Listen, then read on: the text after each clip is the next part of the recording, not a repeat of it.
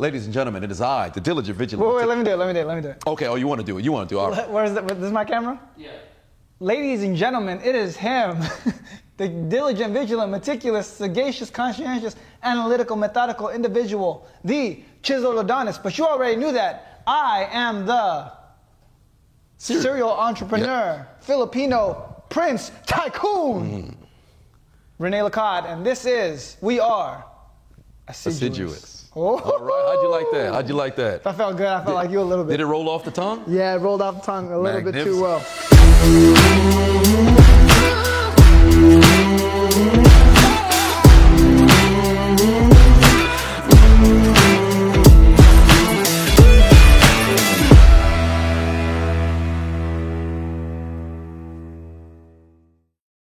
So today's a long episode. We just took a personality test to understand myself, and it just goes over like parts of you. And here are the pieces we're gonna go over live. We've never seen these yet. It's gonna go over the results. So it goes your agreeableness, your compassion and politeness, your conscientiousness, your industriousness and orderliness, your extroversion, your enthusiasm and assertiveness, your neuroticism, your withdrawal and volatility, and your openness, your intellect and aesthetics. So I guess we could start from the beginning. And I guess, David, what would you say that, David's our producer, by the way. David, what would you say that these all determine, like these things? These are just the core characteristics of your personality and how you manage relationships and how they involve you in other relationships. So these are your core characteristics of your personality. Okay. Cool. So, I mean, we can start with the first one, agreeableness. How agreeable you are. I mean, what did you get on that? My score was 39. Okay. 39 on agreeableness, and it was moderately low. Okay. So I was in the 39th percentile. That's 39 out of 100. Out of 100. 39 out of 100, which is crazy because my agreeableness says very low. My agreeableness was in the 6th percentile. Ah, okay. So that means I'm not agreeable at all, which is interesting. And then I guess the second one, and I guess this corresponds to how successful you are in life, like how you approach life, how you handle life. The first aspect of agreeableness was compassion. This is a whole long thing, but it said, there are large differences between men and women in terms of spontaneous interests, and these also appear associated with agreeableness. Agreeable people, caring as they do for others, are more likely to enter professions associated with people, such as teaching and nursing, which are dominated by women. Disagreeable people, by contrast, appear to prefer systematizing over empathizing and are more interested in things, machines, and technology.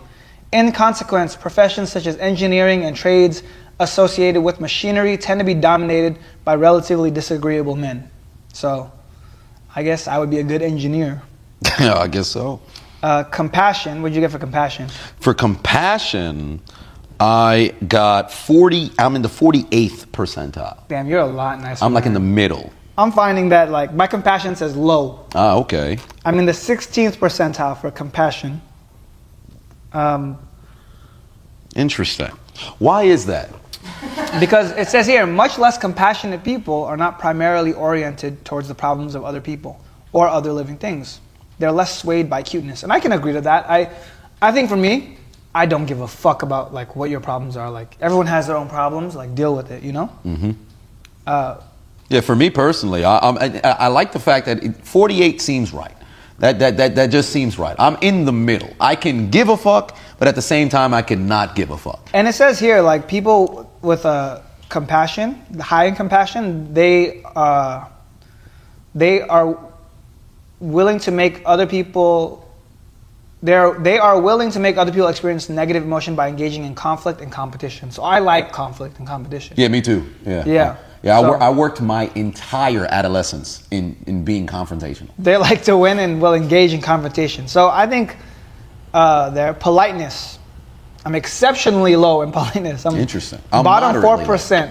I'm at the 32nd percentile. People who are low in politeness challenge and confront authority. I love that because that's 100% me. Mm-hmm. I don't like cops. I don't like teachers. Don't like school. I don't like bosses. When I had a job, bro, I fucking hated it. I would not listen to anybody. So I can 100% see that. Interesting. See, I like order and structure, but I like to be in control of the order and structure.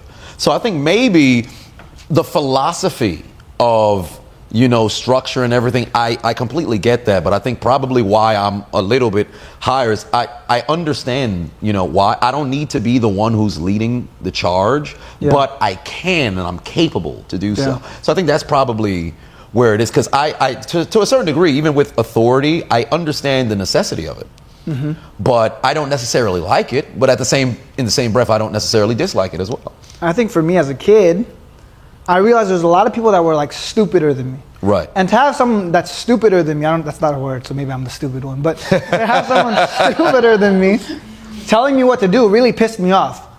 Especially if there's a teacher saying, hey, you should do this. I'm like, you fucking make 50 grand a year. Nothing against teachers. The world needs teachers. But for a teacher to tell me what to do with my life and what direction I should go in, why are you telling me what to do?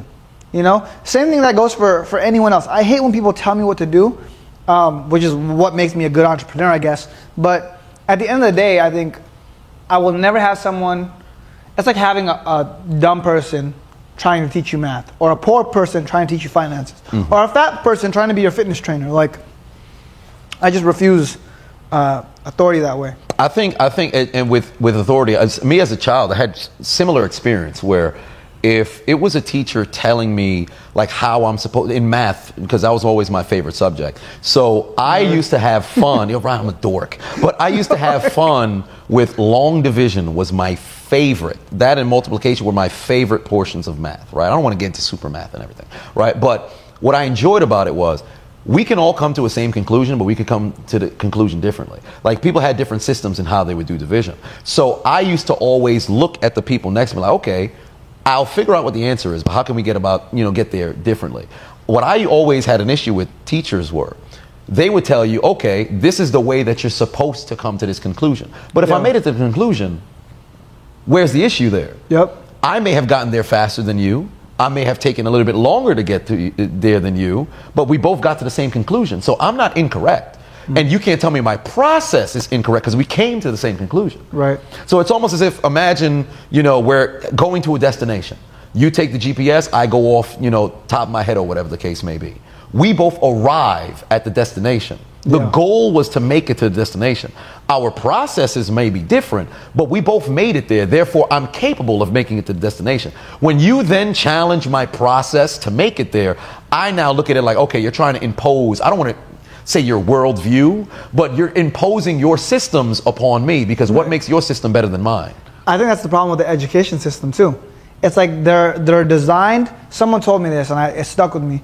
The school system, at least in the United States, it's built to get you to become an employee. Yep, because if you think about it, the